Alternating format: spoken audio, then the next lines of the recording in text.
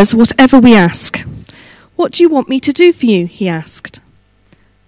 They replied, "Let one of us sit at your right and the other on your left in your glory." "You don't know what you're asking," Jesus said. "Can you drink the cup that I drink or be baptized with the baptism I am baptized with?" "We can," they answered. Jesus said to them, "You will drink the cup I drink and be baptized with the baptism I am baptized with. But to sit at my right hand or my left is not for me to grant.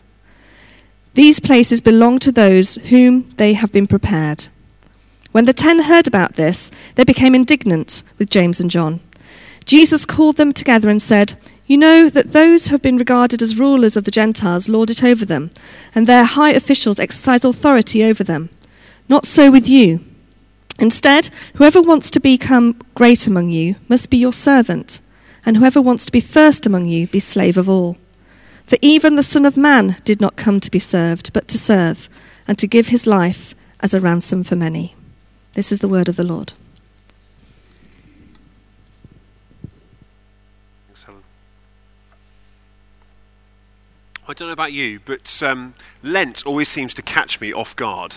I never seem to be quite ready for it. The first I remembered of it this week was when someone presented me with a really nice pancake on Tuesday. I thought, that's why we're eating pancakes tonight, because Lent starts tomorrow. I don't know if you've taken up something or given up something or forgotten all about it, and this is the first you've realised that we're in this season of Lent, this lead up to Easter. I think for me, I'm terrible at starting, but once I've got going, I kind of feel I've got something there. So for me, I was in a session this week. This is probably me being accountable to everyone else. I was in a training session this week with other kind of curates, trainee pastors, and we were talking about confession. This idea of being able to be people who help others confess their sins and get right with God. And that sounds terribly frightening to me. But I felt God kind of challenged me that maybe actually for me, over the course of Lent, to practice that discipline of confession, of just bringing some of the stuff in my life before God each day and saying, God, I want to have a spring clean. We have a cupboard in our house. It's called the office, but it's not an office. You couldn't fit anything in it because of all the junk that's in there. You open the door and it's now kind of to the stage where you have to bend round the door. Did anyone else have a cupboard like that was a room you could stand fully in and fit around, and you kind of bend round the corner to grab? Our filing cabinet's in there and you sort of have to, balance on one leg to sort of reach it. And I wonder for some of us in our own lives, if we get to the stage where there's so much clutter there's so much stuff, dust is gathering, things that we never knew were there are there, we need to have a spring clean. We need to just open our lives to God once again in this season of Lent and allow him in some way to work in us. For me, I think that's the discipline of confession. I think it's easy to pray the prayers. I think it's easy to think there are obvious things in my life that I know I do wrong or I know I've done wrong. But actually, maybe there are other attitudes in my life that I've just got used to, that are just gathering dust, that are just hidden amongst other things. That, for me, is one of the things I'm going to do in Lent. So feel free to ask me about it and challenge me about it, and I hope I remember to have done it. Let's come to the passage together this morning. At this point in Mark's Gospel, Jesus is heading full tilt towards Jerusalem, where he knows that at some point he will die. In this passage, the central image that's looming large is the cross. Jesus, in the verses preceding this passage, has just said that the religious leaders will betray him and that he will be sentenced to death and executed by the Roman authorities.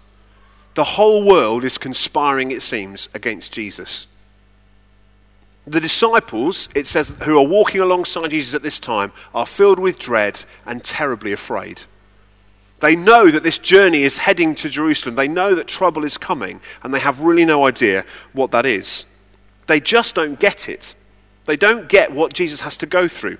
I wonder if they have in mind that there's a tough time ahead, that there are challenges to come. Maybe there's even a battle or a fight, maybe even a war, but ultimately everything will be okay, that they'll be out on top. Jesus will win through.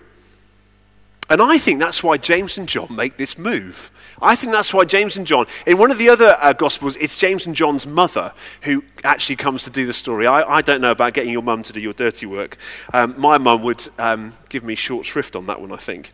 But James and John make their move. However it happens, They come up to Jesus and they say, Jesus, we want you to do whatever we ask. Have you ever had a child come up to you and ask you that question?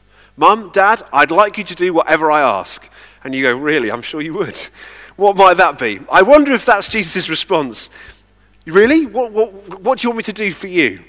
Jesus said, well, Jesus, we'd like you to put us on the right and the left. We want to be in the place of the seats of power. We want to be alongside you. When all the battle's done, when all the fighting's finished, when the mess is cleared up and the Romans are gone and you're in charge, I want it to be Jesus in the middle and James and John either side. The 3 J's, we're all there together. You know, we're in this to rule. You can imagine Jesus going, really? That's what you want? You want to be the Prime Minister and the Chancellor, the top 2 positions? I find it fascinating that Jesus doesn't laugh at them. Well, he's very kind and generous, so I think I would have just giggled. He doesn't firmly rebuke them, which he does in other places. You know, he's quite firm with Peter, when Peter sort of reminds Jesus that he shouldn't really go to the cross and die. He just says this, you have no idea what you're asking for. James and John want to be close to Jesus in glory. They want to be on the right and the left, but they don't understand that for Jesus to be in glory is Jesus dying on a cross. For Jesus to be glorified is Jesus being lifted up so that all men and women are drawn to him.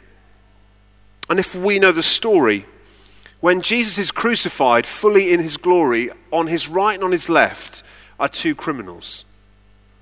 They were with Jesus in his glory. James and John have no idea what they are asking for. It's not the powerful and the influential who got to stand next to Jesus in his glory. It's 2 criminals. Something profound about that. Jesus with those he came to save. The thing is, I think James and John really would have quite liked Jesus without the cross. They'd have quite liked Jesus as the revolutionary leader who would have kicked out the Romans. They quite liked the idea of power and might and ruling and authority and respect and all these things that would have come with being with Jesus, they thought. But we cannot have Jesus without the cross. The disciples were well versed in the idea that the Messiah would come, but they hadn't understood that Isaiah, who in this passage Jesus is pointing to really clearly, spoke of a suffering servant who would lay down his life for the sake of the world. They just hadn't got that the kingdom of God has utterly different values to the kingdom of this world. In fact, the kingdom of God comes to turn this world the right way up. For us, it feels like it's turning it upside down. But the kingdom of God is turning the world the right way up. The values of the world are to grab power and authority, to grab at possessions and wealth, to hold on to it with all you've got. And Jesus said, that's not the way with you. That's not the way with us.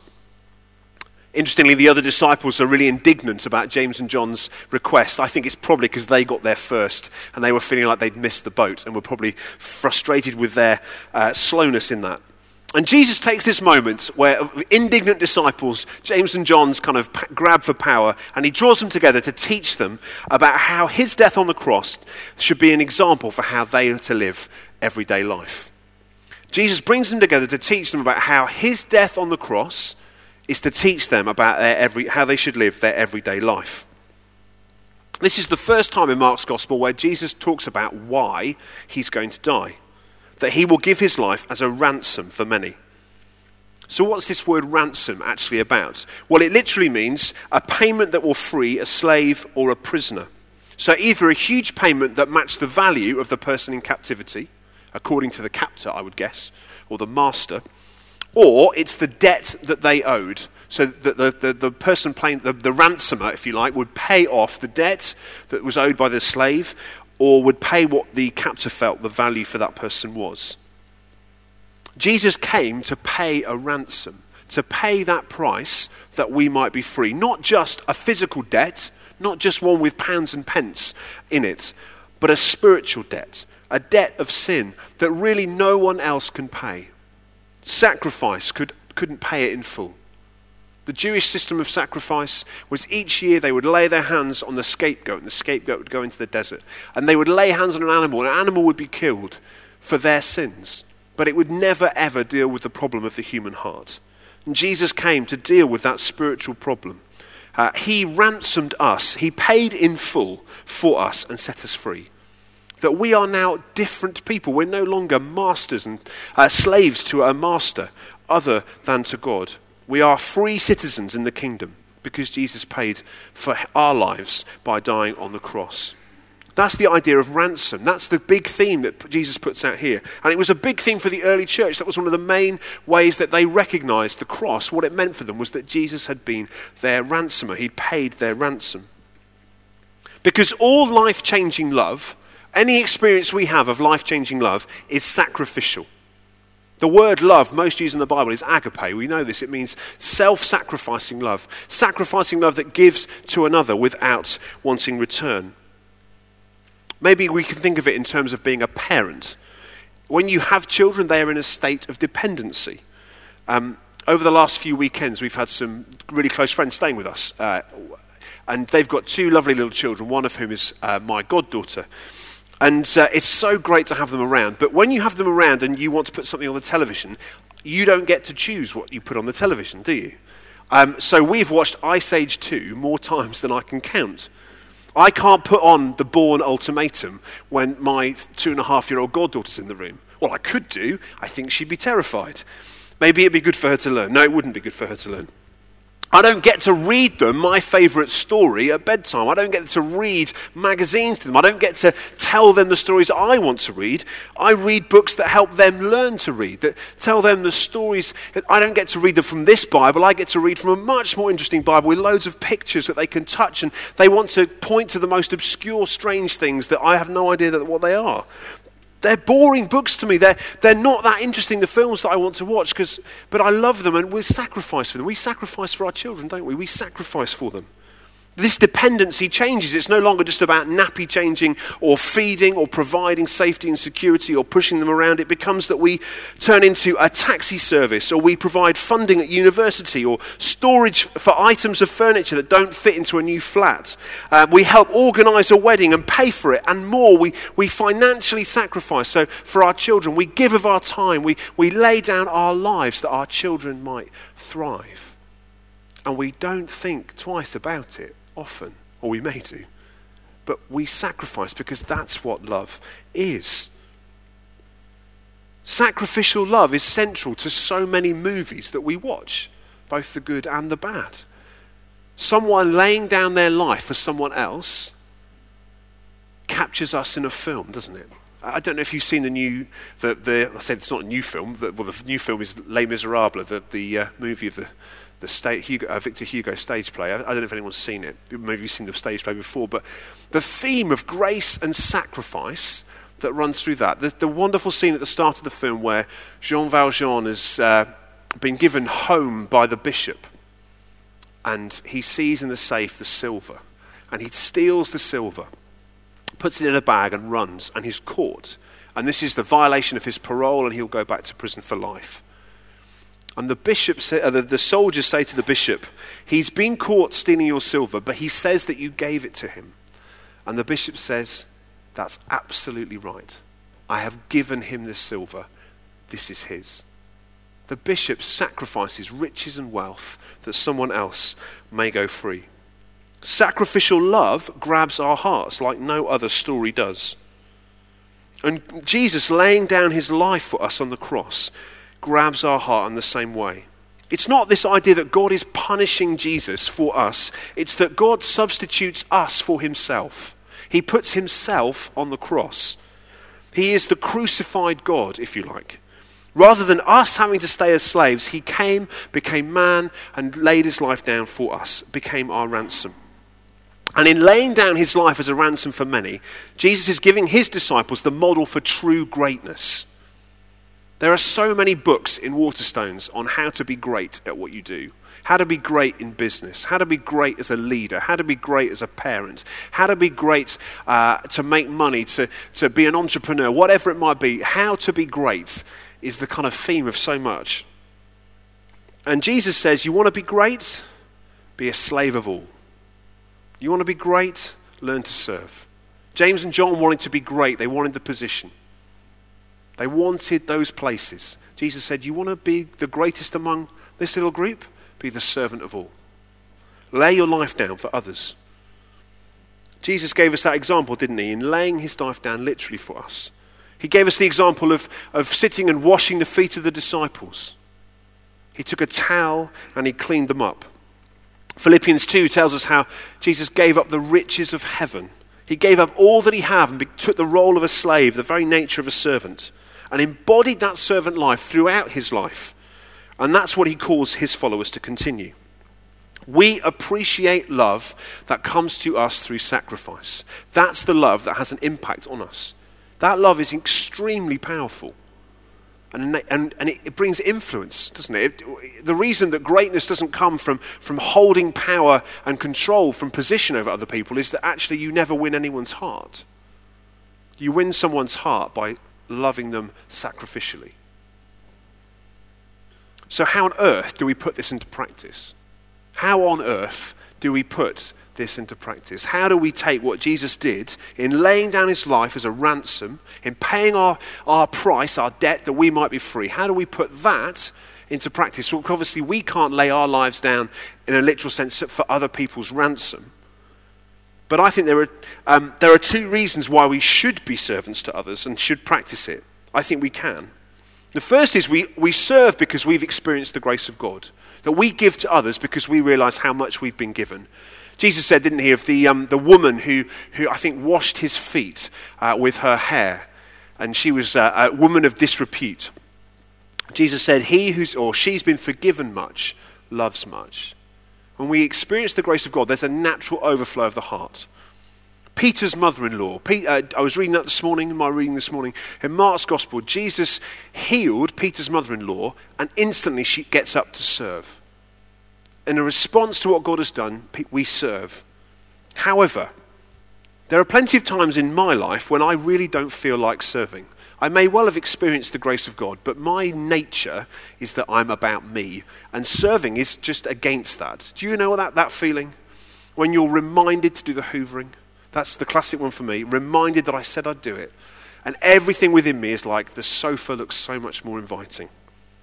Anything looks more inviting than serving someone else. And because we want honor and recognition. We don't feel like it. We want just the glory without the hard work. James and John wanted the glory, maybe without the hard work. I don't know. I do find it also really difficult to do an act of service and not tell anyone. Does anyone else struggle with that? Secret acts of service. I find that impossible. Well, not impossible, but I'm going to tell you of a time when I didn't do this very well. As a new Christian, I was about 18 years old. I was challenged by God, I felt, to help out more around the house. Now, I'd not done anything around the house for the past sort of 18 years of my life. So I thought this would be a great witness to my mother that I'd changed. So I decided one of the things I would never do would be to wash up. So I got home from school and I washed up. I washed up all the dishes, everything was left out, and I'd done it. And no one noticed. No one noticed. No one noticed that the sink was clear. No one noticed that the dishes were washed up. No one noticed that I'd got home first and clearly, from the process of very simple deduction, would have worked out that I had done it. So I felt that I needed to let everyone know that God had spoken to me, that I'd been called to serve, and I'd served by washing up. I just could not keep it a secret because my pride was like, come on, give me some recognition. I've been a servant. Not really a servant with that kind of attitude. The thing is, we need to practice serving others because actually in serving others, we get God's heart for them. You know, there are times when we're so overwhelmed by the grace of God that we serve and it just comes to us. And there are some that do it so well and put the rest of us to shame. But if you're like me and know that need to just practice this discipline of service, if you like, that we have to engage our action before our hearts follow, then here are some ways we can do that, really practically.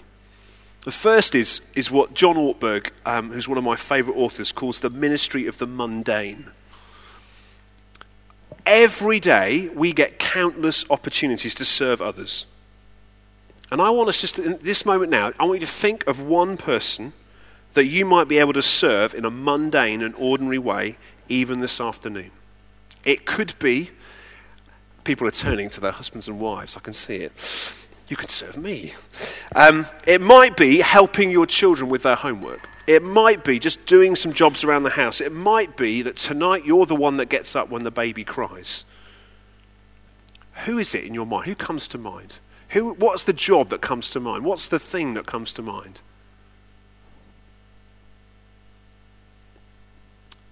I wonder if a challenge for us this Lent would be this. Each morning to begin the day by asking God 2 questions.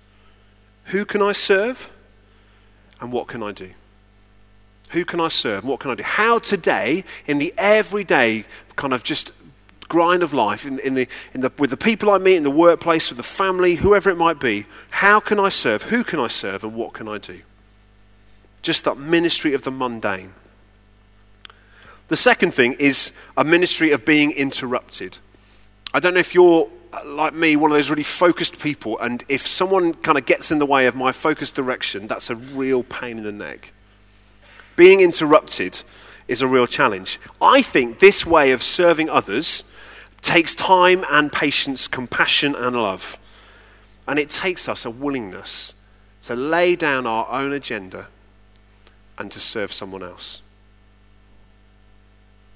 James, the brother of Jesus, in his letter tells us this: be quick to listen, slow to speak, and slow to become angry. I think God deliberately sends us interruptions that we might serve others.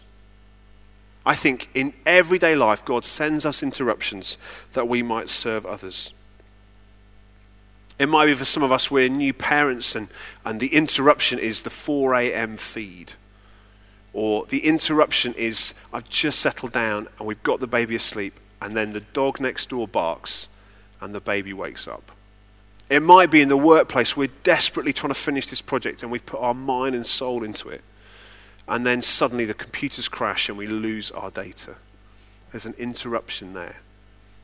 Well, might we dare to believe that God is involved in some of these interruptions? That God actually cares more about our assignments than we do? That God cares more about our sleep than we do? He cares about us so much more than we could possibly care about ourselves. But when we're open to that ministry of interruption, of being interrupted by others in a situation, and then asking that question, how can I serve? How can I help? How can I help my wife or my husband? How can I help my colleagues? How can I be the one to whom others can find support? It will cost us our time, and it does require wisdom and the ability to trust God for the things that don't get done. But I wonder if we're too busy to be interrupted, maybe that's something that God might want to challenge us this week. How we can serve those who interrupt us, the irritations in life, the things that grab our attention. So that's number 2. The third one is bearing the burdens of others, the ministry of bearing others. One of the highlights of my week is our life group on a Thursday. I absolutely love it.